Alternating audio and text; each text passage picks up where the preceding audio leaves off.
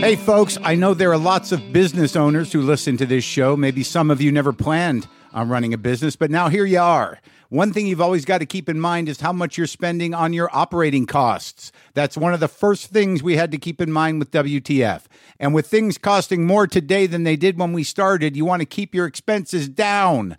To reduce costs and headaches, be smart and use NetSuite by Oracle, bringing accounting, financial management, inventory, and HR into one platform and one source of truth. Reduce IT costs, cut the costs of maintaining multiple systems, improve efficiency by bringing all your major business processes into one platform, slashing manual tasks and errors. By popular demand, NetSuite has extended its one-of-a-kind flexible financing program for a few more weeks. Head to netsuite.com/WTF for more. That's NetSuite, NetSuite.com/WTF. Lock the gate!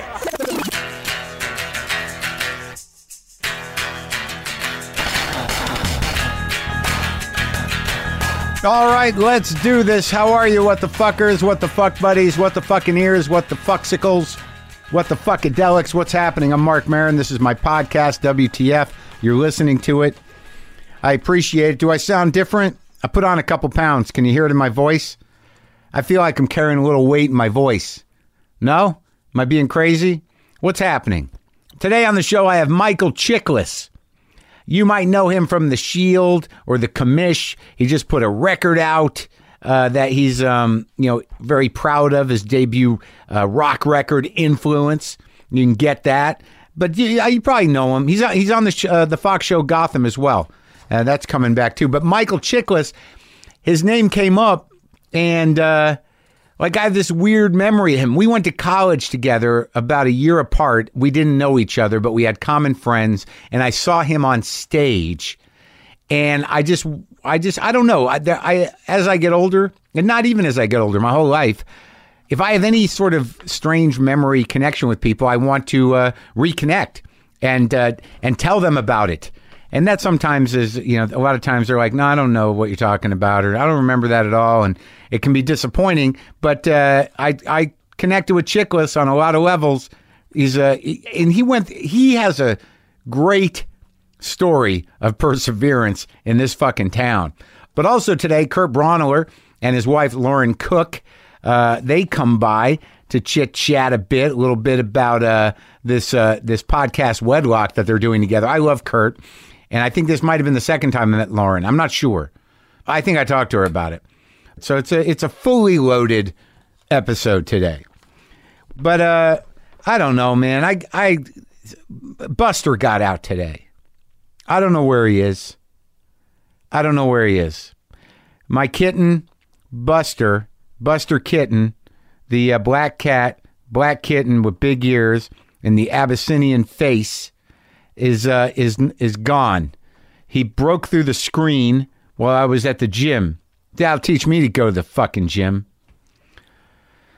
Anyway, so Buster got out, and I don't know if he's coming back. I mean, he's 8 months old. He theoretically he knows where he lives, but I don't know. I've given him so many options of food, and he kind of likes them. He doesn't love any of them. But he's such a smart cat. He's out of his mind, but he would fetch and bring it back. I was starting to like him. He had a real personality. He was a real nut job. And now he's gone.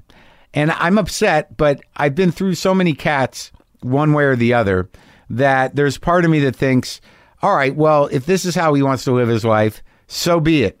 If it was one of my oldies, if it was Monkey or LaFonda, who are, in their retirement, and when they get outside and they're a bit senile and they don't really know quite what to do out there, that would be much more upsetting to me. I'm upset that Buster's out, but I did get him fixed. I did feed him well. He's got, he's healthy. He has his shots. He's chipped. He's got a chip in him. And, so there's a lot of good things. And if he chooses to be an outdoor cat or move in with some nice Mexican people down the road, and that'll be the end of our relationship. Maybe he'll stop by. I don't know. I'll keep you in the loop. But I'm upset about it. I was just starting to like the guy, but he was nuts, man. Fucking lunatic cat. And he came from the wild, and now he's back in it. And we just have to see We just have to see. That's sad. What, I got to change the end to Buster Lives now? Christ. But I don't know. What am I going to do? I wandered around yelling Buster. I looked under everything. You know, I did what I could do. You know, I love the guy, but what, I can't fight with him. If he's going to run away, he's going to run away. Next weekend, April 21st and 22nd, I'll be at the Aladdin Theater in Portland, Oregon. I added a show on the Saturday, on the 22nd. There may be some tickets for that. Pabst Theater, Milwaukee, Wisconsin, on April 27th. The Orpheum in Madison on April 28th. I'll be at the Pantages, is that how you say it? Minneapolis on April 29th for 2 shows. I'm taping a special there. Did I mention D.C.? I'm going to be in D.C. at the Warner Theater on May 13th, and I'll be at the Miriam Theater in Philly on May 12th, the night before. A lot of running around to do because I got the Glow show, The Gorgeous Ladies of Wrestling. That's premiering on Netflix, I think, on the 23rd of June. I'm going to do some press for that. You know, I was talking about, like, I've been listening to a lot of Lee Morgan again. And I don't know if I mentioned it. The movie, I believe I mentioned it. It's called I Called Him Morgan. It's a documentary.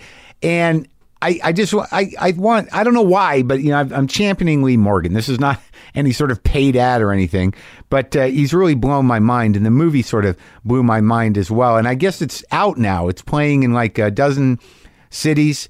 I called him Morgan.com is where you can go. I've just been in touch with the filmmakers, and I like it. So Kurt Braunohler and Lauren Cook are married. They've created this new podcast called Wedlock with Kurt and Lauren. It comes out April 20th exclusively on Audible Channels. Audible Channels is available on the Audible app and free to listen to with Amazon Prime. Kurt's new album, Trust Me, is also now available from Comedy Central Records. Kurt Braunohler is good people. Funny guy, thoughtful guy, nice guy. And his wife is also very pleasant. It was nice to have them in the garage. So here's me talking at him and talking to him and talking. Sometimes I wish I paid more attention in school, or in some cases, any attention at all. There are probably a lot of things I could have gotten more out of, like literature, and now it's probably not in the cards to go back to school and study the classics. But luckily for us, there's a new podcast called The Foxed Page that dives deep into the best books of all time. This is basically like the best possible college English class, but more relaxed and fun. No pressure of grades or needing to prepare something to say in class. It's only the books you want to read and know about, presented by best-selling author Kimberly Ford. Everything from Cormac McCarthy to Madame Bovary, from classics like Frankenstein to modern hits like Lessons in Chemistry. I love Ireland, but I missed the boat on James Joyce. The Foxed Page has a 3-part series on Dubliners, and that's a pretty great starting point. Want to get the most out of what you read? The Foxed Page is for you. Get it now wherever you get your podcasts. With them.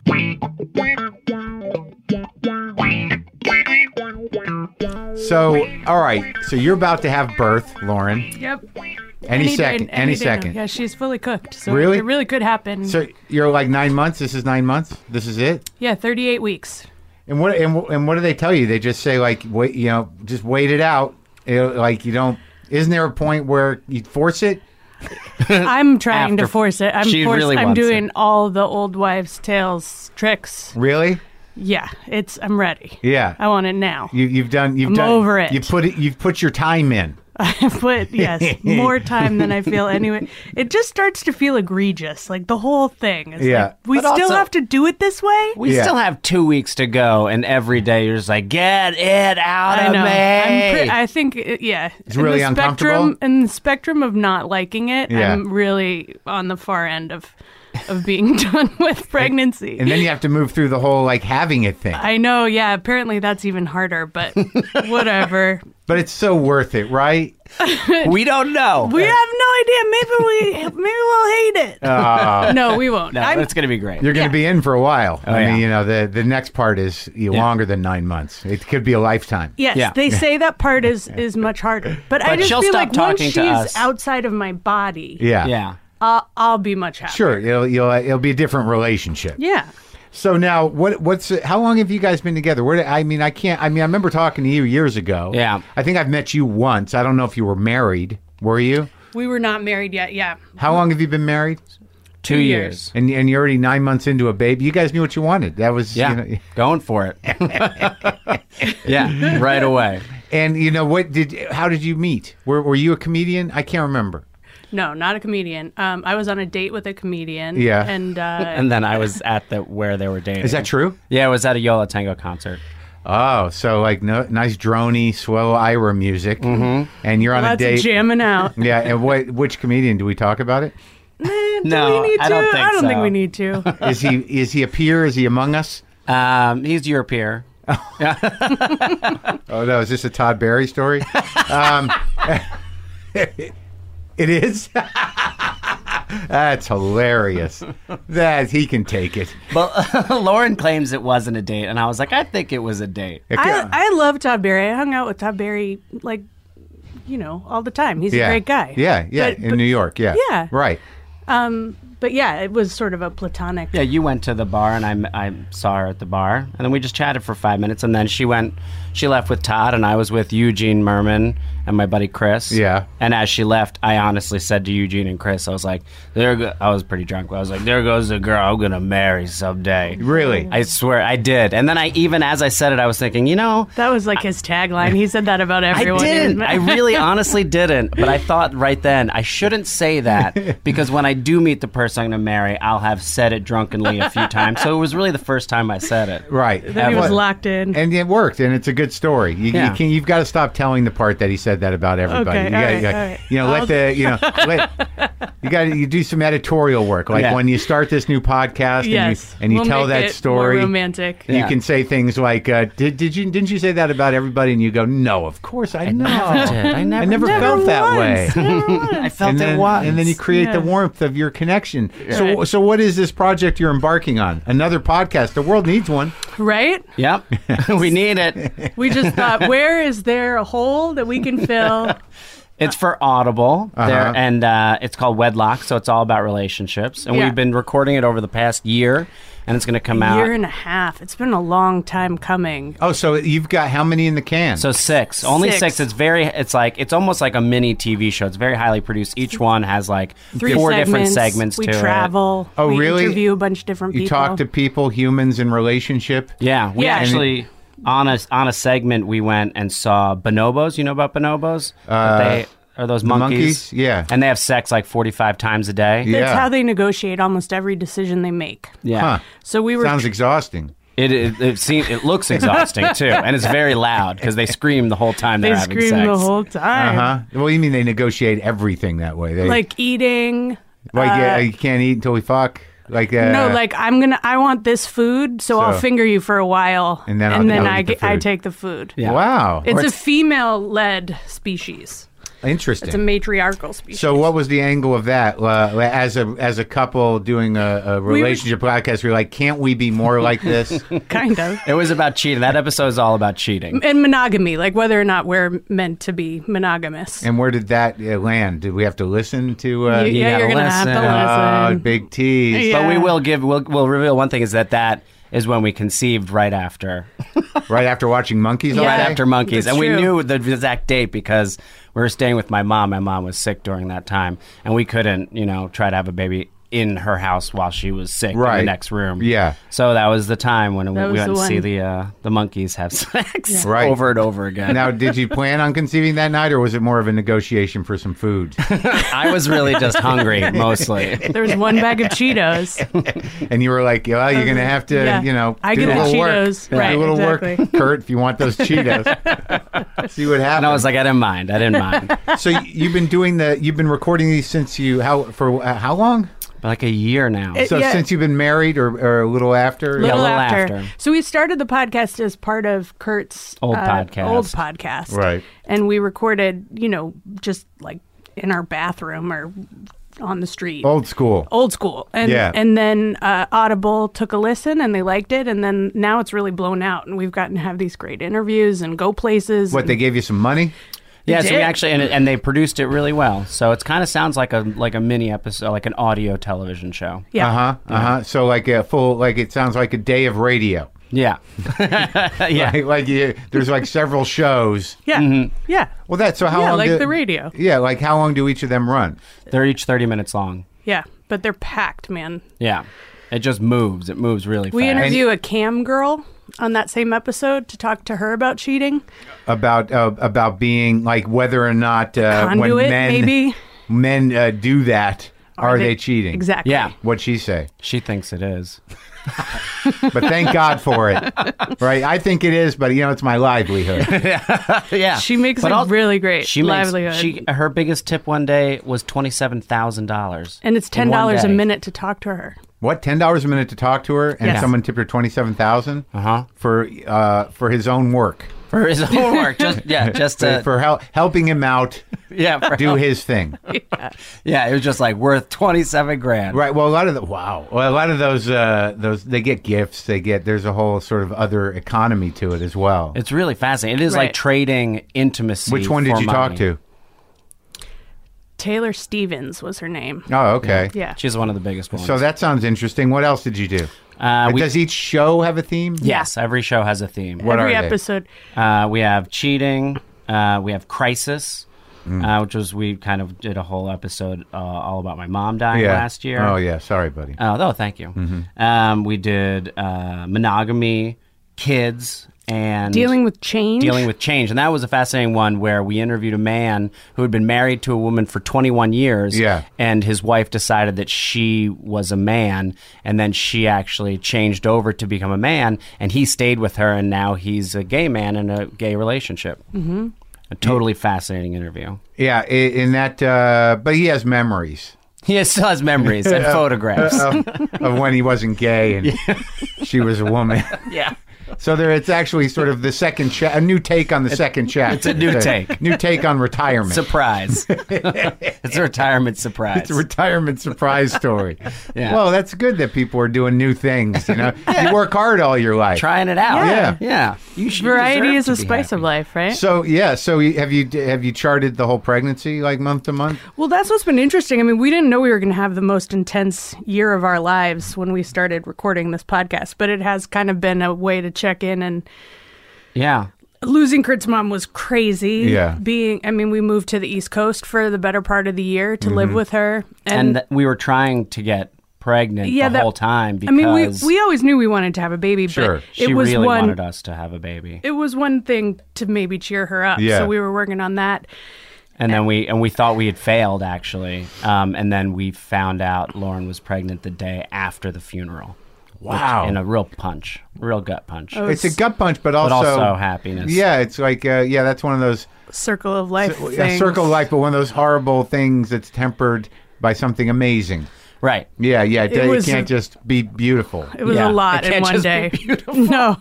But we're naming Sort her of like the after her. Moonlight situation at the Oscars. Like it was so close to having all the focus and then I bam, know. No. Boom. Couldn't. didn't get the celebration, No. didn't get the credit. But it's different. It's a horrible loss, but it's, No, it's just like that, Mark. It's just that's just like- exactly what It's you just like Warren Beatty hit the reading nail the on wrong the name. head. Yeah. I don't want to be insensitive. You're not. I can take it. But yeah, no, but it is a circle of life thing. So, but in terms of the pregnancy, like this is a whole unknown. So you're good for episodes for probably 18 years now if the thing works. Yeah. How the relationship Yeah. unfolds. Yeah. When he becomes disillusioned or you do, when the kid Why causes. are we predicting that already, Mark? Well, I'd give it to both of you. I wasn't being specific. Where either one of us does. Well, that's Both of us have at you the same guys time. talked about that? What's becoming actually disillusioned. well, what's actually going on in the minds of couples? Yeah, we try to. I mean, that's the kind of the show is trying to like kind of get into all the different types of relationships. So it's not just about a married couple. It's not just about us. It's about all types of. Well, different tolerance is an interesting thing. Yeah. You know what I mean? Like, the compromises that people make in relationship and like what those do. Like, maybe I need to talk about my stuff. Yeah. Let's get into it. We're ready to Yeah, go. That's what. Should we interview you? For I mean, us? do you find compromise to be a failure, Mark? No. No. I don't think it's a failure, but I think it's something that I didn't realize was totally necessary until probably way older than I should. Perhaps everything wasn't about how I wanted it to be. Yeah. And I couldn't do whatever I wanted. Yeah. And when I couldn't, I felt like the world was ending. Yeah. So now, as a grown-up at 53, I find that compromise is good if you want to maintain trust and to be empathetic and respect other people. That sometimes you just got to suck it up. Yep. And also Big light bulb went off for you. That's good. It's been flickering for decades. it's on and then it's off again. Yeah, it's kind of and then you what's just wrong? unplug it for a little while. Yeah, what's wrong with this fucking switch? A lot of that. Yeah. No, but yeah, Well, we've fought a lot Yeah. through the pregnancy because I think that for the first time I've felt like I have to do all the hard work, yeah. and my life is impacted. And I'm just I can do whatever I want. Yeah, he's out partying. Yeah, Yeah. and it pissed me off far more than I thought it would. I was just like furious. Really? I mean, like a rage. Wow. Yeah, because you don't know you don't know how much your life is going to change, and then suddenly you're pregnant and you can't do like 90% of the things that you want to do. Right. And so you feel like we're doing this together, like we're making this baby together, so there should be some solidarity. Yeah. And we fought. But also, I feel like we fought, and then I realized that all of this burden has been placed on you, and that I took also a big need to give vacation. up. This is the whole fight. What? Is that I went camping for I was like, the baby's coming. I'm gonna go camping for like one. He final wanted to have time. one last hurrah, like in the middle of my pregnancy. With his pals or With alone? his best friends, yeah. Yeah. So, but it wasn't just that. You went to a 40th wedding, or 40th birthday party. Wow. Right. It was like a week-long trip, Selfish. right? So selfish. What Yeah. a fucker! If it makes I was any- like, you're taking a vacation. While I'm here, waddling around. Yeah, just like puking Uncomfortable. constantly. this was I honestly. can't even have more than one coffee a day. Like I Wow. can't have more than one fucking You coffee a day. And you're selfish, taking a vacation. Horrible man. I stand behind that trip. I stand behind it. It is not a crazy thing to do. Oh my god! To have one final camping trip and then give up and then be like, now I am a father. I am Whatever. my He's gonna daughter's take a father. camping trip in another 6 months. No, I Right. won't. It will be 2 years. Oh, you already planned it? Yeah, I've already planned it. You told the guys? Yeah. Like, we're Get 'em together. Same time, 2 years from now. we're doing this. We're going. No matter what. Well, I mean, I imagine that it's at some point if you're a woman and you're pregnant and the idea that it's a team effort seems like a lot of lip service on behalf of Yeah. the dude. Eventually, it's like it's not. No matter what they get you or Exactly. go out and get you food or make you comfortable or accept everything you're going through, it's still you doing it. Yeah, It's in you. every sacrifice. But I Yeah. did. I Every think time is. you have like 3 cocktails, I'm just fuming. Wow, this is getting more. This is like so. I know, so I'm that's really like, letting some So things that's out like right now. every night, I guess. Are we going further into this? Is this about Kurt's drinking? Is this an intervention? Is that what's happening? Yeah. I'm afraid they make her laugh too much. The kid might come out right Right now. here. I know. Well, I had Right here. I had Ali Wong pumping breast milk and Really? doing. She did that. She pumped on the air. That's so, exciting. So if we can have a baby on the air, I'm Yeah. all for it. I Yeah. don't know what I can do or what I'm. She would be happy to have the baby Spicy right food. What would I have to do? Well, you'd have to go to the hospital. Well, I Right. mean, unless it was like really cool. Well, no, we wouldn't have to go to the hospital. We would have to sit For like probably hours. hours while Maybe she 2 dilates. days. So you don't want to have that on your hands. Us just hanging out That in the seems like a- studio. Be a real long It'd episode. be a big day. Yeah. You would have to cut it, time lapsing. We Yeah, would yeah. have Yeah. to do that. Yeah. A lot of it's just going to be her moaning. So it'll be nice for a meditation CD, but maybe not for a podcast. Pregnant lady moaning through early contractions. Yeah. yeah. That'd be very the comforting. unedited version. It's really long. So, do you know what's in there? it's a girl. Oh, Yeah. We're going to name her after my mom. Oh, that's great. Yeah. Yeah. That makes sense, and that's a good story, sad story. Yeah. To tell her, but Yeah, so they're right off the bat, you can have some sadness, even in the naming Sure. of Yeah. her name. yeah, you just put it in as early as possible. 'cause, Tragedy. it's going to happen. It is. You might as well introduce him to Just it. kick off with the saddest story possible. So have you painted the room and bought the stuff and all that shit? We're so ready. Oh, We're yeah. so yeah, ready. we're Yeah, at this point, it's just like an anticipation for an unknown. You know, it's just like, how much can I prepare for something that you don't really know what's gonna what the situation will be like once the child. Yeah, is we here. had a chat the other day on the way to the doctor's office, and it was like, it's weird that it'll be all the time. Meaning, Wow. like, I can picture, and this is some, I mean, like, and again, I feel like I've always known I wanted to have a kid, but Yeah. it's weird to imagine that I can picture it for a couple hours. Yeah. But then, like, that's where I drop off. Yeah. I don't have any. You know, and I'm 53. There's a reason for that. Right. Yeah. Because I know well enough that I'm a panicky, self-absorbed I'm panicky too. freak. And I'm like, yeah, maybe it's better off. There's no reason I need to make another one of those to go out into the world terrified. Yeah. Yeah, It but is. it It's is, surreal to imagine that, like, there's no one to hand it off to. Like, there's no break. Yeah, especially It's because just- he'll be camping. Yeah, I do have a camping trip scheduled for right after the birth. Yeah. Oh, the secret camping trip. It's a secret camping I'm out. trip. You okay here in the hospital? I'll be back in 3 days. I'll be back. Don't worry, babe. Yeah. It's gonna be great. Well, that's great. So now, when does the because it sounds like this is going to be an ongoing thing, and I noticed that every time she started to say something, you look terrified, which is good. That for podcasting, that you were immediately in like, where's this going? What did I do? yeah, a lot I'm of just ready to trust go. there. What is she talking Yeah, about? yeah. What, I didn't realize. Look at that. Yeah, I did realize the face. I was what, just these wide eyes. yeah, like what are you telling What are him? you talking about? Did we discuss this? That's good, and hopefully her attitude would become more cynical and horrible. Yeah. Mm-hmm. As the kid, like she'll love the kid, Yeah. but still her resentment of you will grow. It will grow forever. Oh. For years. Oh my god, It couldn't happen. This I is- hope not. this is going to be great. It's gonna be great. Yeah. So, you can't. what about work for you? What happens with that? Were you working? We Are you both work from home. We're both, writer, Yeah. actor people. Oh, okay. So He occasionally goes on stage, from what I understand. There's a billboard does. of him with his big face, coming right up. Just my big smiling face. on Sunset. 7 feet tall. Yeah.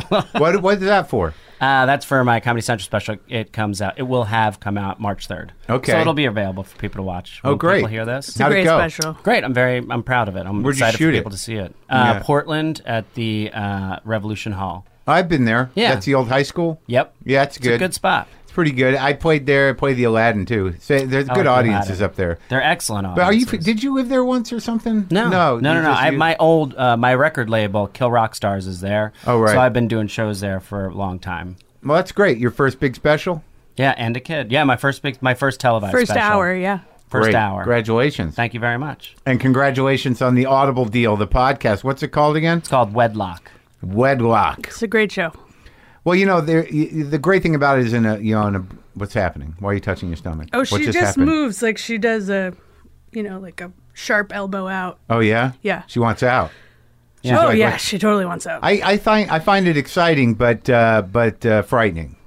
Me too. Yeah. I think that's across the board. Yeah. Yeah, it's like, oh, look at this. What potential and also terror. Yeah. yeah. I don't know why someone hasn't done like I guess they did Rosemary's Baby.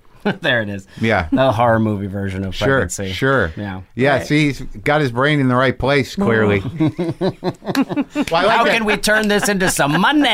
I like that the idea is it's wedlock, but like the challenges that you're going to have doing the podcast as this all happens. Yeah. And maybe there'll be what do you call it, spin-offs? When you separate because of his Our new partners. his Yeah. fourth camping trip. You're like, I'm fucking out of it. You secretly recording from a place you've run to Yeah. with the kid, undisclosed location.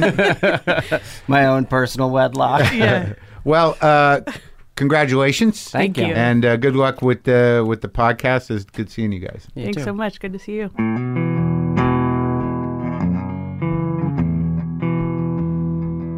So check that out. Check out Kurt and Lauren's podcast, Wedlock. It's out on April 20th at Audible channels, on the Audible app, and on Amazon Prime. And go look at Kurt Braunohler do comedy. Do it. Mike Chiklis up next.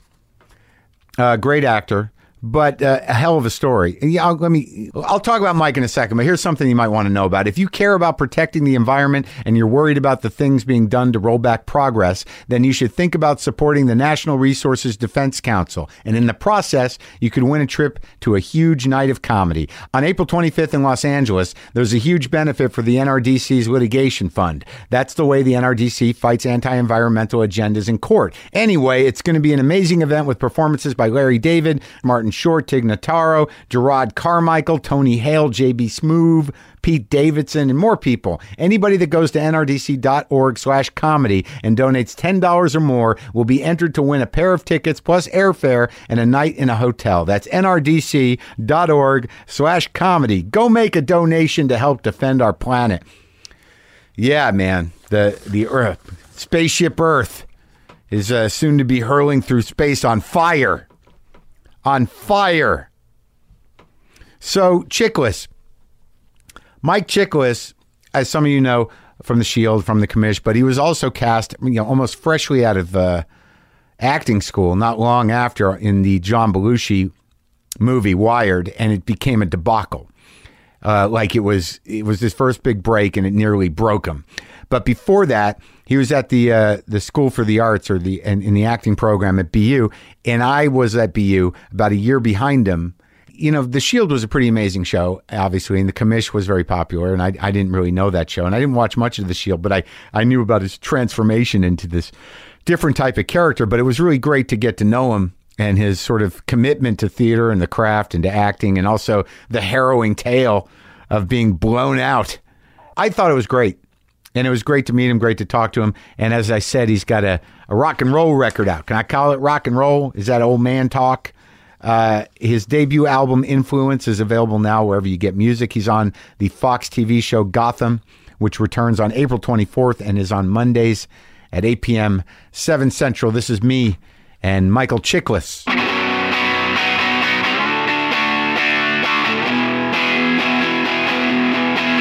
So here's the deal, Michael Chiklis.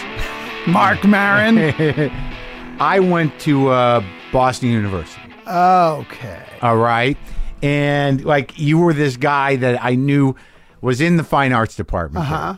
And the connection was, I saw you, I was doing stage troupe. I think you graduated a year ahead of me. So I did. You weren't in the fine arts department, No, though. I was in the liberal arts department, but I was doing stage troupe. And I was best friends for a while with Steve Brill. Oh, no kidding. Who, All right. who was in communications, but also Right. a year ahead of me. But I was also really close with Mary Patton, Mike's sister. Yeah. And you and Mike were both in the School of Fine Arts. That's right. So I kind of knew Mike a little bit. I knew Mary, but there was this world. And then, but you were the guy. You were one of the guys over there at the School of Fine Arts. I didn't know that. And, That's in good. my mind. All right, that's cool. I'll take it. I like so- being the guy anytime I can be the guy. So I went to see a show. I think it was a Brendan Behan play. You were the star. Yes. It was in a big room. On the main stage over at Huntington Theater. Yeah, you saw that? I saw that. That's great. And I was like, well, that's the guy. He's the big guy. So I always had this weird half obsession with your career and because we went to the same school and you were, I didn't go to SFA. I tried to, I kind of wanted to, but I didn't get in. But I did take classes up there with a guy named Robert Young. Yeah, Bob Young. Bob comedy Young. classes. Yeah. Odd things are funny. Yeah. 3s are funny. 5s are funny. That's what he said. That was his whole thing. Yeah, he was into odd numbers. Yeah, odd he was things. a weird Anything little guy. odd. Yeah. He was Because a weird he was odd. He was odd. Yeah. He made me do a monologue from Cyrano being held back by 3 people. I think he sensed my anger and was trying to minimize it. God, Bill Young. But let's go through it because there was because you have had an interesting career that started off a little rocky. But where'd you grow up? I grew up I was born we were like the white version of the Jeffersons. We moved on up, we were I was in Lowell. Massachusetts. I did one of my first comedy gigs there. Oh, no kidding. At the Derby Park. At the Herpy Park. You know that place? We called it Herpy Park. Was it like where you drank when you were in high school? Yeah, that's where you drank. And there was a great story there. One of my best friends punched the bouncer there and got his shit kicked out of him. Really? Yeah, Herpy Park. It was like the one bar in town or something? Yeah, it was like a hole, it was a big bar, and it was just it was a place to go and, drink and pick up chicks when we were in high school. Yeah, it was like they had a comedy night. Right. And it was like I remember. That was later, though. Right. It must have been I like, was in high school. It was probably 89, when I was doing that. Right. But they had this weird kind of not even a real stage. I just remember it was in the corner. There was brass railing around it. Right. And, it was one of my first, I think it was probably my first paid gig. I was opening for some guy. Right downtown there, right in the middle of the town. And, but my father, having been raised in the Acre there, which is it was just a really down, dead mill town. Yeah. And my father wanted to, do better by us. So he moved us to Andover. Yeah. Which is, the opposite. It's right. very waspy, Yeah. I mean, they considered me like one of the parents of one of the kids there once said to me, "Chickless, what sort of a name is that?" And I said, "It's Greek." And he goes, "Oh, you're ethnic. How charming." Really? Yeah. But also, like, Lowell's got all that, Jack Kerouac history. Yeah, my dad knew him. Really? Yeah, I didn't know him well, but he knew him. Yeah. Right, because he was around later He was in around. life being Yeah, drunk. my father was in that beat generation. He was a cat. I call my dad Daddy-O. Oh, yeah? Yeah. Was he involved in the arts? He was just a jazz aficionado, and believe it or not, my father's a hairdresser. Oh, really? He opened a small chain of beauty salons during that time because he saw, there was this gap. There were only barbershops or beauty parlors, right? And he wanted to do this unisex salon, and he did that, and really successfully. So he was able to, move us. We moved on up. He had a chain of beauty salons. Well, yeah, at one point he had a couple of shops, but now he just has the one, and he's long retired, but his wife still works it. Really? Yeah. So he was a barber. Well, no, he was a hairstylist. Oh, I get it. But he started out a barber. Yeah. And the thing is, he's such a tough guy too. To meet my father, you'd think he was like a construction worker. Alpha barber. An alpha barber. hairstylist. Yeah. And I was like, Dad, how did you get into this? He's like, it was style, man. He liked it. Was style. In the 50s, it was all about style. Yeah. Did he do shaves and stuff back in the day? He did all kinds of shit. Bottles of blue stuff, and then he moved into the creams. And Yeah. He evolved with the industry. Exactly right. You know, went down and studied with Vidal Sassoon for a little while. Did he? Yeah, he was a cat. My dad's a cat. You know, he turned me on to jazz as a little kid, and brought me to the Newport Jazz Festival every year for years and years. And that's how I really got into music and playing drums. And, well, you're just playing my guitar. You seem like you have a few chops. Yeah, I'm all right. I mean, I don't play guitar. I do in that I write on guitar, but I'm a drummer. That's, and I'm a singer. Yeah. But guitar and bass, I'm actually a much better bass player than I am a guitarist. And I think it's because it's where the rhythmic meets the... the percussive meets the melodic. Right. Yeah.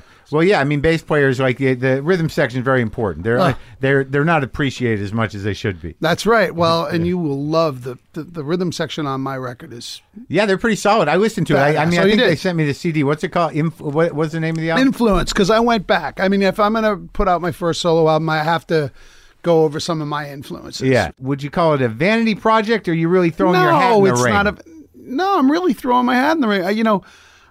It's something. What is that? Bad question. Well, no, it's just it's something that I think that every actor who wants to put out music has to deal with. And has to deal with it. Yeah, because immediately there's a lot of eye rolling and here we go. But I've been a musician my whole life, so fuck it. I just this is a love thing. Yeah, it's not a vanity thing. It's a love thing. It's about having guys like Steve Lukather come over to my house and blow a guitar solo on my music. Yeah. That's fun. That's not vanity. That's love. You know what I mean? So honestly, the great thing is I don't have to make my living as a musician because it sucks and it's hard to do right now. At 50, whatever. Well, at any age, because Yeah. right now people aren't buying records. Sure. They just don't. Yeah. I mean, Paul McCartney put out a record and 100,000 people bought it in America. Yeah. Paul McCartney. Yeah, I know. But there are people making money in music. No, there aren't. Not off of records. No, there not off aren't. record sales, but they're figuring They- out other ways. Live Well, touring. and- I've made some money Merch. off of this record by licensing songs. Uh-huh. Like they licensed a couple of things for the Super Bowl from me. And They so, did? Yes, it paid for the. well, you got cost one of the those record. you got one of those great belting voices. Thanks. You know, Well, like it's some of it's anthemic and Yeah, sort of yeah, because yeah, I'm yeah. very influenced by bands like Queen and Yeah. you know what I mean. That Yeah. rock and roll But is was of that it- time but when was we were this- in college. Sure. I get it. Yeah. Was this always the dream? Was this always the thing that I was always in bands in college, all through high school, college, and afterwards. And then I was in a band that was unreal at that time. That we were recording our first studio album, and I got the role of John Belushi in the film Wired. Well, yeah. Let's talk about that trajectory because that was sort of an interesting story. Because I don't know if I ever knew the whole story, but Fuck. So you That's wait. a long story, man. But That's the I'm whole curious thing. about it. But because you did bounce back, you did have a great career. You do have a great career. But I mean, the rocky beginnings, I remember hearing about it because I was a Belushi fan. Me too. But I don't know what I heard or what is real. So you graduate BU. Yeah, and you move out here or what? Well, you know how we had the league auditions, the top 10 schools of theater in the Yeah. country have these things called they're in the theater league, right? Right. It's, Carnegie Mellon and NYU and just a bunch of schools that And are BU was Juilliard. up there, right? BU is right there. I mean, we consistently put out really great people. Yeah. It's a great program. It Sure. really is. I remember So- people in that program. Yeah. Like Tammy Tweedy. Julianne Moore. Yeah. Well, she was the year before me. Yeah. Really? I didn't know that. Yeah, she's my buddy. So we went down to New York, and you hope that you get an agent sees you or something. And I was really lucky. I got my first agent out of that, and also I was seen for my first movie, which was Wired. Yeah. And it took 2.5, 3 years after I graduated for that to actually come to fruition. So you get the agent. There's this project that they I auditioned connect you. for it right out of college. Literally, I was still in college when Right, I think that audition tape is around. Is that right, or am I thinking about the No, new? you're thinking about the new guy. Shield one. okay. It's around. It's out there. But I don't know what happened to that audition. I auditioned like 12 times over 2 years for the John Belushi for the John story. Belushi story because it kept going out of production, and then a new director would get attached. It was so troubled, and I didn't know. Like naively, I was a theater rat in New York, man. I didn't know what was happening in Hollywood. So you moved to New York. You auditioned for the thing. You're living in New York. Yeah, I'm living in New York doing off-Broadway theater at La Mama down in the East Village, Yeah, and I'm yeah. working at a restaurant and a comedy bar. Yeah. And Which comedy bar? A place called Comedy U Grand down in Soho. Oh my God! Did you ever go there? No, I don't know. That Everyone one. was going there at the time, man. That's how I got to know Larry David, and that led to my appearance on Seinfeld, and just so many people used to come Comedy through there. U Grand. Comedy U Grand, it was called in Soho. It was I a don't little remember that. sliver of a joint, man. Like Wow. When was what maybe year was 90 that? seats. I don't remember that. That's That's like before the my time. 85, 86, Huh. maybe 87. Oh yeah, and people were hanging out there. I don't know Yeah, that oh place. yeah. And I was bartending. I kind of pride myself on knowing all the places. Oh yeah, I was bartending there, and I'd go up sometimes on open mics and, Yeah. and try my hand at it. Oh, Especially yeah? since I thought I might end up doing the Belushi story. Right. And I mean, so many of the people that are huge now, and were just coming up, whether it's Jerry or Brett Yeah. Butler Brett, or yeah. Rosie O'Donnell went to BU. Right. Was in my freshman class and got cut from BU. I think I kind of knew. And that, I yeah. walked her back to the dorms, and I just listened to her like she paced around, going, "I'm gonna fucking go back to New York and do what I do. I'm gonna do stand up," and it worked out okay for her. It you know did. what I Yeah, mean? sure. So I've always felt ties to stand up, and I've had a lot of friends in that area. But Comedy U Grand, I loved working at. It wasn't a long time that I worked there because Yeah. it was shortly after I started working there, I ended up getting Wired, Yeah. and which was in '88. Uh huh. which I can't believe it's 29 years ago. Isn't that wild? And when I went out here, I came out here to LA. I shot that for 5 years, 5 months. Hello. And I had no idea until 2.5 months into it that there was any controversy surrounding it. So you're shooting it. Who ended up directing it? Larry Pierce, Uh-huh. who never worked essentially. Yeah. And After that. and how was the experience? How What was I the know. script? What was, because it Well, the script I had troubles with, but that's from the Woodward book. Is it who wrote that book? Wired by Bob Woodward. And it was kind of the sordid, What it was, and I challenged him at the time. I remember saying to him, have you ever smoked a joint? Yeah. And he was very buttoned up, and he Yeah. literally spoke like black comedians' version of a white guy. Yeah, right. He's Yeah. very like, Yeah. no, I certainly did not. Yeah. And and I was So like, he actually wrote the script? He wrote the book. But you met with him. Well, no, I met him during the process of Right. making this show, but the problem was here I am. I'm an actor. I'm an empath. I'm trying to honor John. Yeah. I'm trying to come from that place. And, everything was very sort of damning. Yeah. You know what I mean? And it's because I think the way Woodward put it to me was like, hey, man, I don't write prose. Yeah. I'm an investigative reporter. I don't write something unless I can corroborate it from 5 independent news sources, which, by the way, can you imagine today? Yeah, right. It just doesn't happen. Sure. But he was like, but the problem is when you write, John did this, John did that, John did this. Yeah. In black and white, it reads as an indictment on him and the people around him. Sure. It lacks the humanity of all the good things and wonderful things about John and who he was as a person, which I tried to bring to the dance. But I had no idea that on the other side of it was his family and friends and business associates absolutely apeshit about the book and wanting the book never to be made into a film. And then once we started to make it, basically them going, anyone involved with this film is done. So that's Brillstein and the crew. Ovitz, more importantly, because he was the king of the world at that time. Right. And, I find this out 2.5 months into production. Oh, yeah. And the way I found out was insane. We shot at the Palace Theater on Vine. Yeah. Just off of Hollywood Boulevard. We shot the Blues Brothers sequences. Yeah, right, yeah. We're there for like 3 whole days. We're shooting. And it was an incredibly exciting time for me. I'm playing Belushi, Academy Award-winning producer, Ed Feldman. Incredible time, 23, 24 years old. Right. Just insane. It's your big break. It's huge. Yeah. It's huge. And MTV is there and Entertainment Tonight, and they all do interviews with me. And I go back to my apartment that night in Beverly Hills that they have me all set up. And I turn on the television and I watch the interviews on MTV, and then they do this whole thing with me. And then halfway through the segment, the horror movie music comes in, and they do this stinger, and all of a sudden they cut to Dan Aykroyd going, all my witches, all my curses, to anybody involved in this project. And I was like, what? And this is how I found out. On MTV. On MTV. And I call the producer and the director and I go, get the fuck over here right now. And they came over and they were like, really,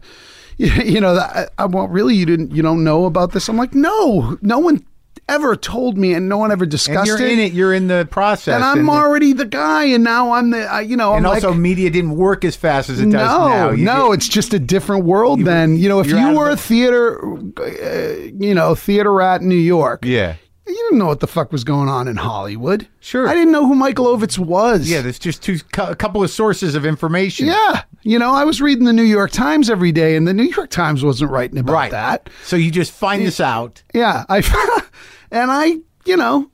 freaked out, but I had to do, I was in, so I did the best that I could do. How much more shooting was there after you found out? Half of it. Oh, my God. I tried to put it aside. I tried to put it out of my mind. I tried to, my mantra was sort of like, don't fight. Just let the work speak, the work. Right.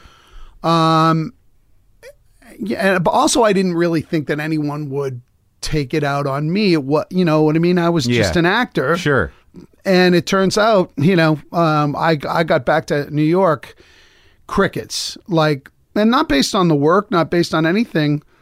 We just based wrapped on the order had been put out. Yeah. Yeah, the order had been put out clearly because my agent called me and apologized. She was like, darling, I can't get you seen for an under 5, which is, you know, like What is that? an under 5 line, Oh. you know, bit part. Really? Nothing. It was over. So you You shot. have to go back to theater. And it's over. This is before the movie's even released.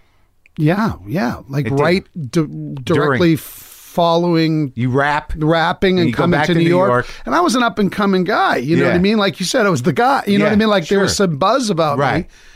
me. Nope. Like you're done. Wow. So I went like, well, all right. And it was terrifying and shitty and bad. Well, what did you end up doing? Did you like say, "Oh, Well, I got to get I a said, job"? well, or I what? go, well, you know, look, let's start auditioning. Fortunately, I mean, I got paid a lot of money for me Yeah, at the time. sure. You know what I mean? Yeah. So I had this little apartment in Brooklyn. It didn't cost much money. So And you stashed the bread. I stashed the bread and I was Yeah. there, you know, sort of, but my career was over. Yeah. And I just said, well, let's go back to theater. yeah.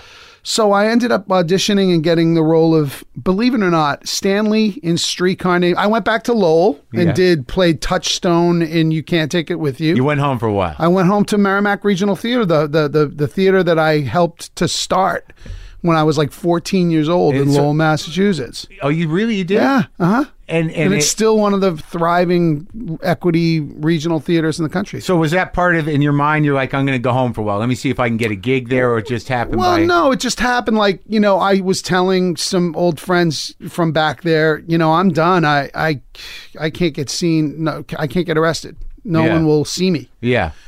And they were like, well, could you want to come back here and do a show? And I was like, sure. I mean, you know, so I went back and did that. And then I auditioned for this thing at the Players Theater of Columbus, Ohio. Yeah. And I went to, you know, I was brutally humbled by that whole process because I had only aspired to be in films my whole life. Yeah. I didn't even intend on doing television. I was a snob. Yeah. I was like, I'm going to do theater and film. Right. But then Just the got film pulled out was from just under you. over. Ugh. Not based on anything other than you did this project. We are in control of the town. We don't want you in anything. Bye. Oh my God. Terrifying. The guy who broke it was Burt Reynolds. He was the one who basically, you know, through a friend that worked on Wired with me, unbeknownst to me, my friend called me and said, hey, why don't you come down to Florida and go fishing with me? And I went down there and got waylaid. He basically introduced me to Burt on the set of Yeah. BL Stryker. And Burt was like, listen, I heard what happened to you. Yeah. I grew up during the McCarthy era. I don't believe in blackballing. How'd you like to play the villain in this next movie of the week that we're doing? And I was like, and boom, literally when he hired me, all of the television doors opened up again because it was a television movie of the week. Right. And like overnight, now all of a sudden I'm up for like 12 pilots. Well, and what was the time in between, you know, you being blackballed and this happening? Well, it was about, let's see, it was early spring or it's late spring that I finished the movie. And all through the spring, the summer, the fall, I couldn't get seen for anything. And then in the late fall, this thing happened with Burt, and I was working on that. But I still was booked on Streetcar Named Desire, so I had to go and do that. And How was that playing Stanley? it was a dream because I loved that Yeah. play, and you know, interestingly, right after that, that's when the Cannes Film Festival opening for Wired was. Right after I finished that. So the first question I was asked by the International Press Corps at Cannes was... You went? Yeah, I went. Yeah, oh, you should. Yeah, That was I went. bold. Here you are, persona non grata, Yeah, but you're I like, went. I'm going to go. Oh, yeah, well, they wanted me to go. They wanted me to promote the film. And also, you know, I wanted to see what that was. I Yeah, mean, sure. The Cannes Film Oh, yeah, of Festival, which course. is an incredibly overwhelming experience Yeah, for yeah. a kid from Andover. You know, Yeah. And how was hoi that? polloi. It was insane. I had. Did they respect the movie, or did they, were they? It was the big movie of the opening. It was the controversial movie of the thing, and no, the movie was maligned generally. It was because it's not a great film. It isn't. Right. I mean, it got the director's cut that I saw was a far better film than the film that was released, and I think it was just cut to pieces because of all the lawsuits pending against it. But I'm glad that I didn't lash out or lash back at anybody or fight with anybody and fall into yourself or go into a depression Right. and fucking blow my head off. And I just said, keep working, work wherever you can work and do the best work you can do. And that's what's going to out was my thought. Yeah. That's the only thing out of, I guess, blind terror and not knowing what else to do. That's what I went with. And it worked out, thankfully. So, all right. So Burt gives you the gig. You do the TV movie. And how was that thing? That was awesome. And I mean, Rita Moreno was in it. Yeah. She put me on the phone with Marlon Brando. Oh, really? Yeah. She's like, I'm like, what are you doing next, Michael? I go, I'm playing Stanley and Streetcar. She goes, well, my friend Marlon originated that. And I was like, yeah, I know. Yeah. She goes, well, you should talk to him. He's a sweetheart. I'm like, no, I'm not going to. Okay. So like 20 minutes later, she's got a cell. You remember the brick, the gray cell phone? Yeah, she's the like giant. walking out. Yeah. She's like, oh, it's it. And I'm like, what? And she hands me the phone. Don't do it. You'll upset yourself every night. Tennessee Williams is crazy. You can't. And I'm like, it's the reason I became an actor. Oh, fuck that. Anybody can be an actor. It's I'm like, what? Don't do it. Yeah. Yeah. He was encouraged me not to do it. Because it would drain you? Yeah, because I'd be, you'd upset yourself. That's the quote that's burnt into my mind. Was he right? No, he wasn't right. No. It was so disappointing. And I never got to meet him in person. God rest his soul. But Well, it sounds like you had a pretty good conversation. It was probably better off on some level. I really barely spoke. I was so gobsmacked. I Yeah. was like, gah. And I look at her and I go, what did you do? And she's like, oh, quiet. Yeah. She was so funny. And Ozzie Davis and Ruby Dee were in that. I mean, it was crazy. And Burt took me to that dinner theater. Down in Florida? And that's where I met Charles Nelson Riley and all these different friends of his that were out of their Dom minds. DeLuise? Dom, Yeah? yeah, who I became friends with. He came and saw me when I did a one-man show on Broadway. Oh, really? Yeah. He was a funny guy. Yeah, I'm friends with all his children. I ended up getting to know Pete when I went up to Vancouver to do The Shield. He was, not The Shields, I mean The Commish. He was on 21 Jump Street. Oh, yeah. At that time. So, but your interest, you started a theater in high school? I didn't. Yeah. Yes. I should. I don't want to be too much of a credit monger. Right. Well, I had been cast in a summer stock season as a ninth grader. Yeah. That's my first professional gig in a semi-pro summer theater thing. What was the role? It was just a bunch of bit roles back, in big famous musical revivals. Right. Bye Bye Birdie, Carnival. Yeah. Andy Get Your Gun. You were in rotation. You were the kid. Yeah, I was the kid. I was local hire, right? Yeah. And during that time, the guy who was the director of that production who hired me, a guy named Mark Kaufman, became my sort of theatrical mentor. He saw me in himself, saw my ambition, saw my talent, and sort of winged me. Yeah. And he became friends with my family, my mother and father. So he would drive me home after rehearsal because I was on the way to his place. Right. We would go in the backyard. It was summertime. My father would be cooking on the grill, and we'd sit and we'd talk about life and different things. And at one point he said, hey, I noticed, there's no regional theaters around here. Where do you guys go when you want to see great theater, legit theater? And I said, well, we go into Boston. He goes, do you think that the Merrimack Valley could sustain a theater company? I go, absolutely. And I said, and I was only 14, but I said, the reason why I know that is because every production you go to, whether it's just a high school production or a community theater, it's packed to the rafters. There's an appetite for people they're bored around here. There's nothing to do. They want to go and see something. Yeah. So we embarked on opening this theater, and I went with him to all these different meetings, and and I really I was like a protege. I helped right. and watched and was privy to this process. Yeah. Watching this guy. I mean, Yeah. it was his baby, and he Sure, opened it. sure. 30-something-year-old man. And he's bringing this He brought kid me around. along. Yeah, he brought me along for the ride, and it was one of the most incredible, experiences. Just in a lot of ways, but also seeing the nuts and bolts of the business. Sure. Work, even at that level, to try to get the funding to do a going theater. to Nancy Donahue and having her contribute a ton of money. She was one of the, the Who is she?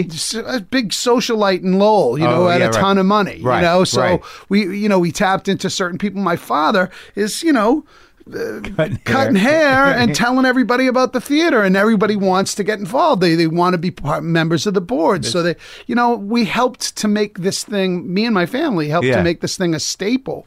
And now I'm a permanent member of the board, and that's just a. Is it still working? Yeah. It's all these years later, 40 years coming up. That's a great story. Yeah, pretty cool. You were integrated into the theater. Well, that's when I really absolutely fell in love for good. That year when I played Hawkeye in MASH in ninth grade, believe it or not. Like, how hip is that they did that? You know what I mean? And who does that? I don't think they cut a thing out of it. Was that a weird cat? Was it was there some an artistic choice to cast a ninth grader, or was it? Man, I was just a wise ass, and that's when the casting director for the summer theater saw me, encouraged me to go and do it, and then I met Mark, and boom, next thing you know, I'm in. That's your life. Yeah. The rest of my life. So now you're back in the loop after Reynolds throws you the line, and next thing you know, I'm on Miami Vice. You're doing bit parts. Well, no, I'm not doing bit parts. I'm doing guest stars now. Okay. Now I'm like, I'm the guest star of the week on all the big shows of that period. Yeah. Whether it was Miami Vice or Murphy Brown, Seinfeld. Right. I'm really, I'm a working actor looking for the next. And you're living break. out here? No, I'm still in New York. I'm still in Brooklyn. Wow, being cast out of New York. Being for big cast shows. out Wow. of New York for big shows, and then Wise Guy happened. Yeah. And I went to Vancouver and shot a 5-show arc on Wise Guy. What was that show? Wise Guy, Ken Wall. Kevin Spacey, Chaz Palminteri. Oh yeah. And I did this 5-show arc with Chaz, playing one of his minions, right? Yeah. And I was just a hot-headed minion in that, and Steve Cronish, who was one of the head writers of that show, watched me do this scene where I flip out and, shoot a pinball machine. To shit. And he pulls me aside and he goes, "Hey, listen, I just watched you shoot that scene, and I have a pilot that I've written, and you're way too young for it, but you're the guy." Yeah. And I was like, "Well, cool. What is it?" He goes, I know you're, because at this point I'm like 25. Yeah. He goes, "You're just innately the guy, but in 15 years, you're the guy." Right. I go, "Well, I can age up. What is it?" Of course, actors. Yeah. I can do it. Yeah. Yeah. And he goes, "It's about a police commissioner." And I go, "Oh shit!" In my head, I go, like, "Oh fuck." Yeah. He goes, "But he was the youngest police commissioner in the history of the United States. He's like 37 when That was based on true story? Yeah. Okay. The police commissioner of Rye, New York, a guy named Tony Shembri, great guy. Yeah. And they called him Tony Scally in the show. So I auditioned for it. In front of Steve Cannell, and then Cannell said, "Look, we gotta, in order to get this at CBS, who owned it at the time, we have to trick them. We're going to shoot you, but we're going to age you up, because the president of CBS at that time, he was not a creative type. He was, and they probably had some guys in mind." Well, yeah, that, and they had tried a bunch of people, and they just couldn't find the guy for a long time. So I shoot the thing, like 3 scenes of it. We send it over to CBS. he's like, awesome. He's the guy who can't wait to meet him. So I go to meet him as a matter of course because it's done now. Yeah. But I made the mistake of going in jeans and a T-shirt. Uh-huh. And as soon as I walked in his office, he looked at me and went, "You're a young man." And I went, "Well, yeah, but you saw the tape." And he was Yeah. like, "Could you excuse us?" And he like dismissed me. Oh, from my the room. God. I was like, Here you go again. sent back to the hotel, phone's ringing. "Steve Cannell, sorry, Chicky, it's over." He's freaked out at how young you are. He doesn't think he can do it. What the fuck? That's Mark Maron. Yeah. What the fuck? And he saw the tape and everything. He saw it, yeah, but his brain divorced from it. He was just like, "You can't be that young and play this role." And I was like, "Motherfucker." So I moved on with my life and cut to like a year and a half later, the phone rings and it's Steve Kronish. And Kronish goes, "Chickless, do you want to play the commission?" I go, "Fuck you, dude." He goes, I thought he was playing with me. He goes, "No, I mean it. It's now at ABC, and I had just done a pilot for ABC that didn't go. Yeah. But the guys at ABC were like They hot loved for you? me. They Yeah, wanted me for a show, Yeah. and that's how the commission was born. It happened. We went to ABC and ended up doing that show there. How'd you deal with that rejection of that, like signing the fucking deal? And then, like, That's the thing about my career. I've been bitch slapped around and then risen up after it so many times at this point. You know those things that you punch and they go down to the ground and then they come back up Sure, again? yeah. That's what my wife calls me. It's one of those things. Yeah. I don't know what they're called, but Yeah. you know, because I know innately not to take it personally. I don't think any of this has been personal. Right. I think that this is a huge industry. There's a lot of people vying for position. And, you know, producers are trying to fit puzzles together. Like if you look at the role of a network president, for example, Yeah. he's got, or she has got, you know, a $250 million plus budget in front of them for a year of television at any given time. Right. It's probably not even accurate. It's probably more than that. Yeah. So you know, that's a lot to sort of compartmentalize, and you've got a lot of people working underneath you, and basically you got to look at it like a jigsaw puzzle. Like, oh, Maron fits here, Chickless is perfect for this, you know. Yeah. And they just try to plug you in, Right. and that's why it's become such a thing over the last 2 decades about branding. Oh, you got to have a brand. You gotta, what's your fucking brand? You know? Right. Somehow I've always raged against that shit, Yeah. you know, because whenever I start to form a brand, I break it and go in a different direction. In terms of it as an actor. As an actor. Right. Like, Yeah. what's your wheelhouse? Well, I mean, I think But that that's the what you industry would say cops because two of my most successful things were playing police officers, even though they were antithetical to each other. Right. The Commish and the Shield. So let me ask you something, though, because I remember, like, part of the obsession that I had and wondering, you know, where you went and how, because, like, I didn't know Mike Patton that well, but my friend Steve was friends with him, but they had a contentious relationship. But I knew Mary pretty well, and I'd met Mike a couple of times, and I just saw you guys as, like, you know, I got these rumors back, you know, because Mike was a good actor. Yeah, really good. I saw him in Indian Wants to Bronx, I think. Yeah. I was in that. You were the I played the Indian guy. That's I right. played the Indian. Believe it or not, me. I played saw the that. Indian. You know why I remember it now? Wow, you saw that. You want to know why I remember it? Yeah, because I wanted to be an actor, but I was over in the liberal arts college and I couldn't. So, like, I remember it because Mike, he had a piss in the garbage can one time. Yeah. Like, there was a piss scene where he had a piss with his back to the audience. I remember during one of the scuffles, the squirt bottle fell out of his pocket. Yeah. And I was like, oh, that's what. Okay, I remember that happening. That's so crazy. You do? Yeah, because he was horrified. Yeah, you know, yeah. he was so embarrassed. Right. And Oh then, my God! Wow, that's a long time ago, man. yeah, and that was a challenging role because you really said very little, and you just had to be terrified the whole time. He was a victim. I just remember that now. That was you, of course. So I do have a history with you. Yeah. Whether you have a history with me, I don't know. But I remember there was I know that Mike was doing, you know, like Shakespeare. That you guys went these divergent routes. Are you guys friends? We're Facebook friends at this point, Right. You know, we had sort of a falling yeah. out.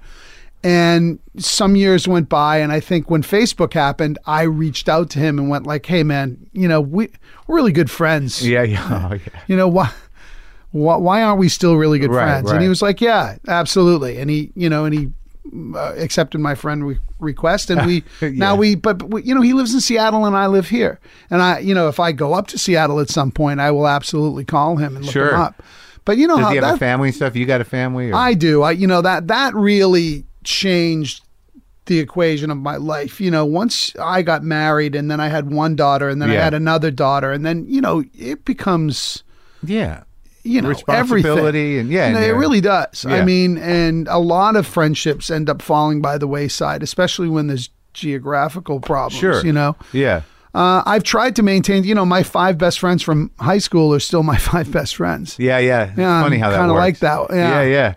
Well, they knew you before what they're never going to judge you as They anything. don't give a shit. Right. Yeah. You're You still know? the guy that they knew. Yep. I go to. I'm on the board at BU. Yeah. For the dean's advisory board. Yeah. And I speak to the freshmen about craft because they're about to go into the bubble. Yeah. And I speak to the seniors about the world, The business. the business. Yeah. So there's a vocational aspect to Sure. that. But speaking to the freshmen, I always say to them, you have to define success for yourself. Yeah. Because if it's just all about the, holding awards in your hand and the glam and all that shit, that's a very finite thing. And Only a few people in that club. That's a real tight ring. There's Yeah. like 7 rings in Yeah. the business, Yeah. To get into that ring is, Yeah. and I know a lot of people who are, work-a-day actors who are in it. You know who they are. They're in your psyche. Yeah. Like a guy like Brian Howe, been around forever, been in dozens of movies, television series. He's currently on Westworld. He's amazing. Yeah. This guy. But I don't think anyone really knows Brian's name per se. I know. I don't. Now I have to Google. He's and he's a really successful and tremendous actor, highly respected. Everybody loves Brian. But there's all different places in the business. I look at Nina Tassler, who was an acting major at Boston University. Yeah. She ended up Oh, yeah, going. that guy. She ended up going. Yeah, you know who he is. Yeah, sure, sure. you've seen him in dozens Yeah. of shit, right? So. Nina ends up going behind the scenes, ends up working for a guy named Les Moonves when he's a producer at Lorimar. Boom, boom, boom. They keep Yeah. on, working their way up. And next thing you know, she's the president of CBS Yeah. for a long time and incredibly successful. So everybody has their path, right? Everybody goes In the business. in the Yeah. business, Yeah. I knew you somehow, and there was Right. some sort of connect. Yeah. Someone, and I can't, how life, what are we, you're 52, 53? Yeah. Yeah. I'm 53 years Yeah. old. So many different things. I've traveled so Yeah. much. And so, I remember distinctly having a conversation about you with somebody, and I can't remember whom, but I remember them saying, and I thought it was BU. It was a BU connection. Sure. Well, that's interesting that at least, you're still giving back and, and trying to help the people with the dreams. Absolutely. My daughter just graduated from USC. Uh-huh. And this past year, and she was a theater major, although now she identifies herself as a writer who acts. And Yeah. she just signed a book deal, as a matter of fact. Oh, really? Yeah, incredibly. She's writing a novel, and she Wow. got about a third of the way through it, pitched it, and it's great. Yeah, and it's going to be out a year from now, Mother's Day of 18, and it's it's a brilliant fiction. It's comedic. It's about her relationship with her mother. It's called Raising Mom. Uh-huh. And it's brilliant. And Is it based on truth? yes, very much so. We're all represented in it. But but it's definitely fiction at the same time. Yeah. She's fashioned this sort of narrative. And it's not hurtful. Oh, she kicks us in the teeth a bunch of times, but in a great way. It's really actually Oh, good. it's a love story. Yeah, it really it's is. sweet, yeah. And it's wonderful, and it's got a huge heart, but it's got teeth. Yeah, she yeah. definitely getting got it this out. dark ribbon Uh-huh. through her. She played my daughter on The Shield. Oh, yeah. She played Cassidy, so she's got some. She's her father's daughter, that's for sure. But I love that she's a writer and she's creating content. And in the meantime, I got to be her, her graduation speaker. Oh, yeah? Yeah. Where at USC? At USC, Oh, wow. which was insane to Yeah. get, to give my daughter her diploma. Isn't something that happens, man. It's crazy. Sweet. It is insane. Yeah. So I've been really fortunate in a lot of levels. I keep stepping in shit. You know what I mean? And I guess also I'm always forward. I'm always moving ahead. I don't like to sit back and look at past successes or even past failures, only to the degree of like to look at it, learn or glean whatever I can from it, and then move the fuck on. Well, yeah. Well, he went from the commish to the Shield, which was like this strange, like complete transformation. That but that must have had like the commission. You did well, and I'm sure after that run was done, you felt proud, and you banked some money, and you got your health insurance, and the family's happy, and right, exactly. Everybody's good, and it was probably sad for it to go away, but it was done. Well, there's always these dips, especially when you do a long running television series. Yeah. That's where anybody who's an actor has to listen up right now, because if you have a long running series as an actor on a television show, it's different than anything else. You've left this especially if it's successful. Yeah. You've left an indelible image, an imprint on the public. Right. And it's going to take a little while for another generation to come up, and also for those people to sort of be able to accept you in another context. Right.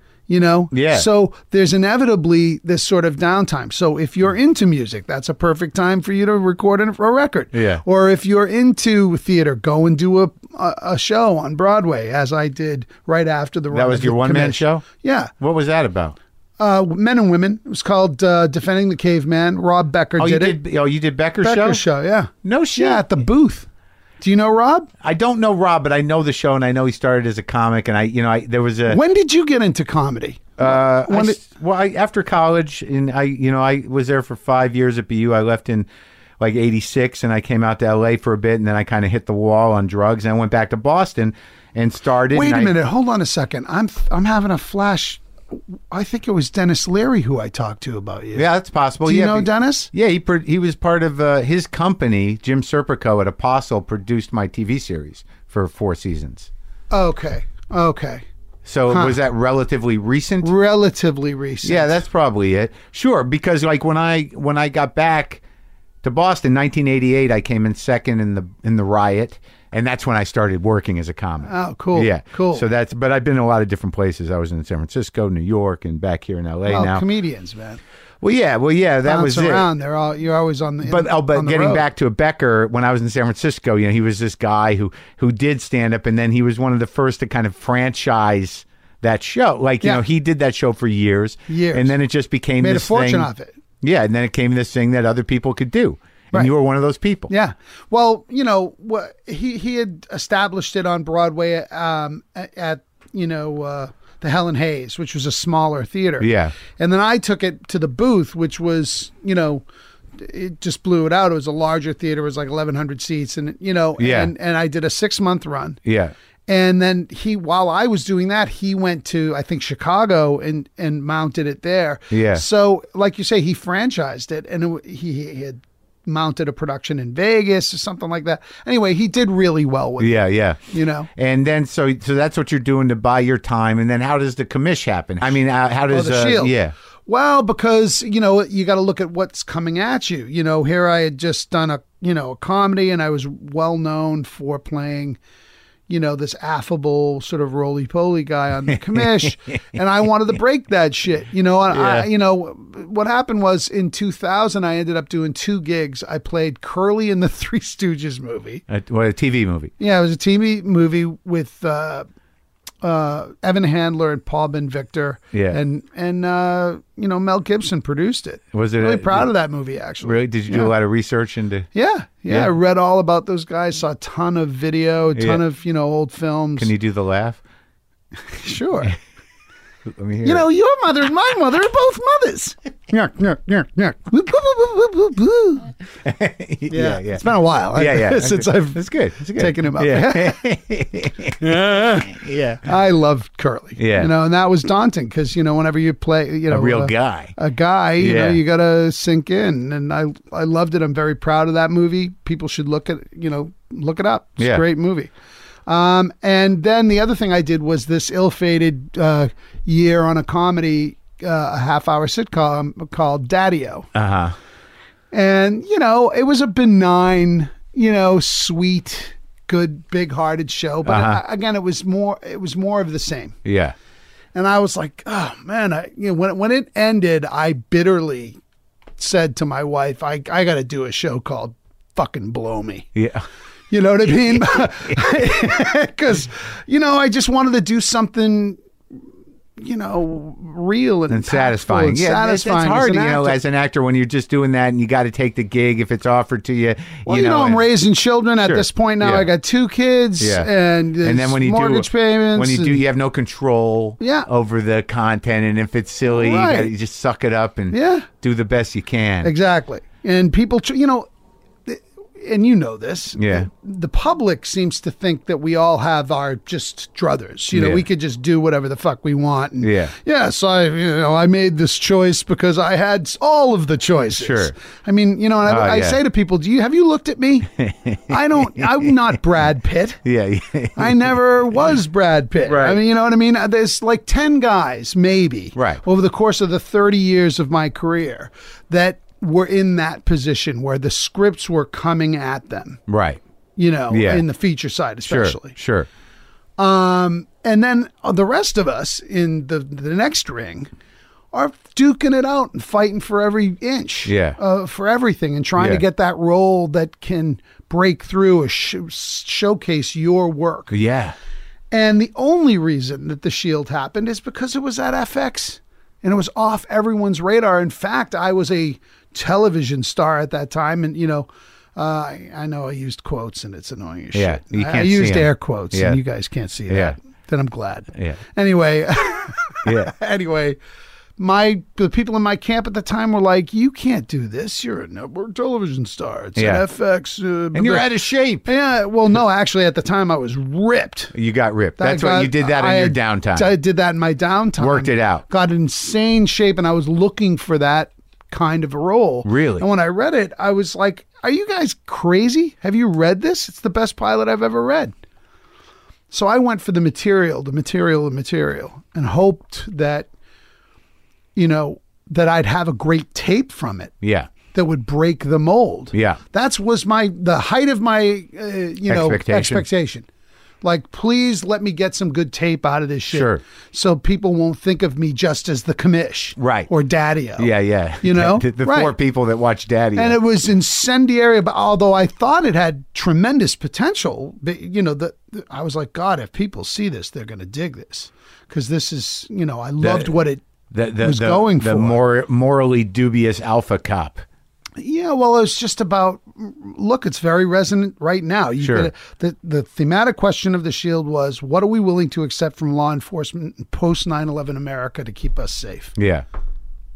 That's what's happening right now. Right. And, you see the ambivalence and the gray areas of, how tough it is to be a cop. Yeah. And how hard it is to do your job. Yeah. And how contentious it is with the public and how some bad apples ruin it for the rest of the blue.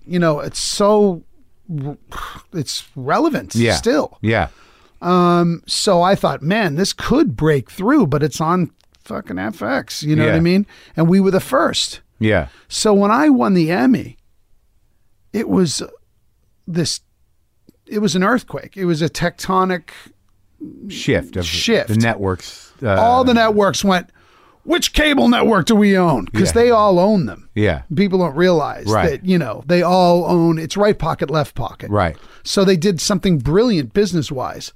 Fox went into competition with itself at FX because Fox owns FX. Yeah. Right? Yeah, but they were like, well, why not? Yeah, and FX now, look at FX. Yeah. Look at the quality, amazing stuff that they do, one show after another. I have to say, Peter Liguori and Kevin Riley, the first 2 presidents of FX, their first 3 forays into original scripted material was The Shield, Nip Tuck, and Rescue Me. Yeah. Just a 1, 2, 3 punch of 3 massive hits. And look at the careers that have launched out of just those 3 shows. Sure. Like, they took writers, chances. Actors, they did. And it was raw, and it had, real edge to it. The mandate at the time, it's really, it's kind of harkens back to the early days of Sundance when you have no money, no time, but the willingness to let artists do their thing. Yeah, Louis. Yeah, exactly. Yeah. God, I've not met him. Oh, really? This is so insane. Like my favorite. He kills me. Oh, well, Louis C.K. He's a little elusive, but I think if you hang around New York, you could meet him. Just watched Oh My God again the other day and kills me. So that defines you. Yeah. That was the role.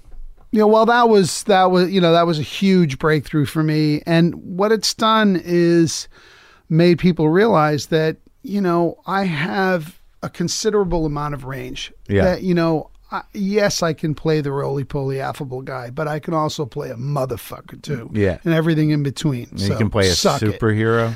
Yeah, suck it. Yeah. You got the full package.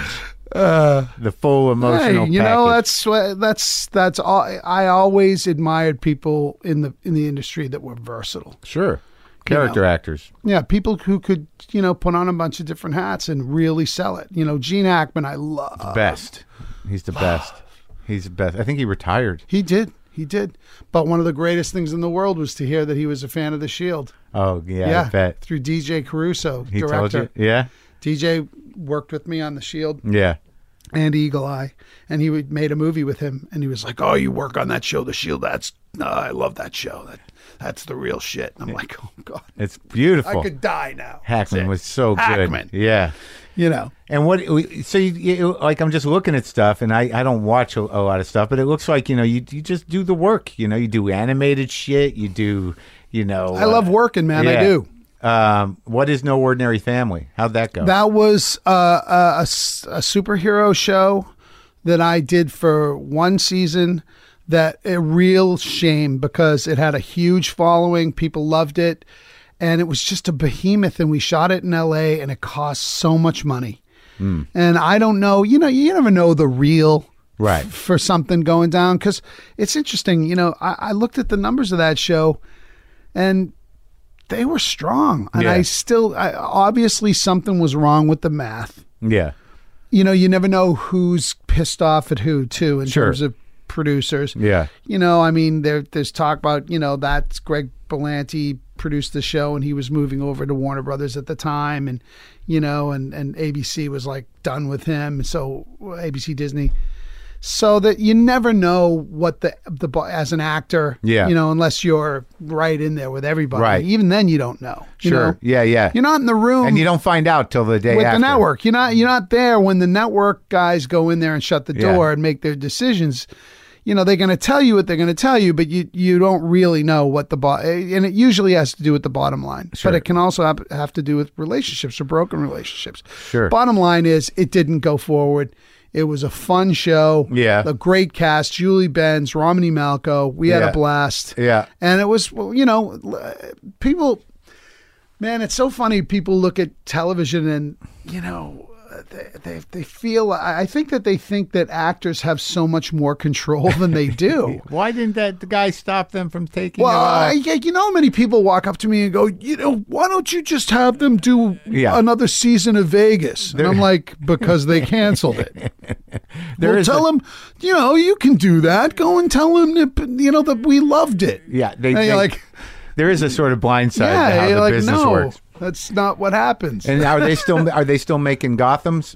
Yeah, I just finished. I just 2 days ago finished and came back from New York. I've been in New York for the last 2 years, living on 56th and 6th, like 100 yards from Trump Tower. And it's been crazy, huh? Oh my God, what a cluster. It's just been really incredible to watch that evolve over the last 2 years into what it is now, which is a colossal clusterfuck. Yeah.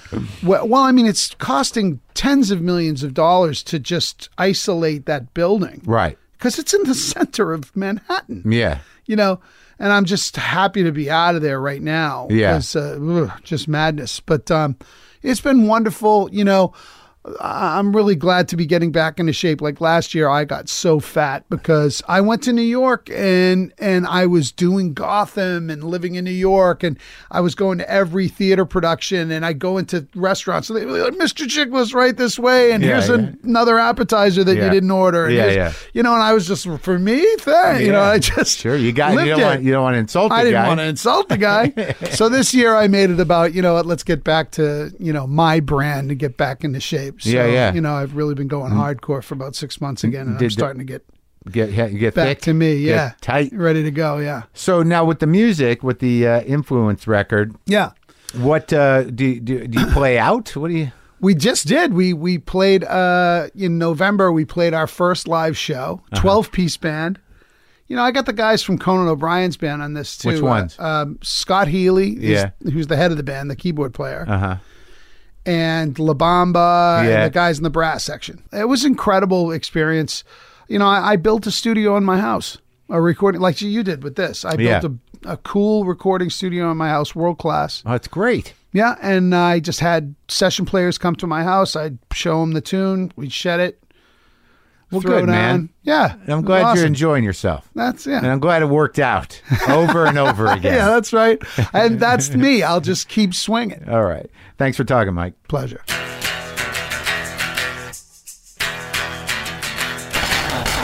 Pretty cool, right? That was a good talk. He's like a solid dude, man. A solid dude. Does my words sound fat? Where's the guitar? I got to give my new guitar a rest because it's in order to get the sound I want, it destroys my left eardrum, which has problems. Yeah, my ears are going. My cat's gone. My voice has gotten fatter. The world's going to be just a flaming rock spinning through space. Well, let's not be negative. Let's be thoughtful and engaged. Let's use a phase shifter. That ought to do it. Phase shifter and a Telecaster. What problems can't be solved with that?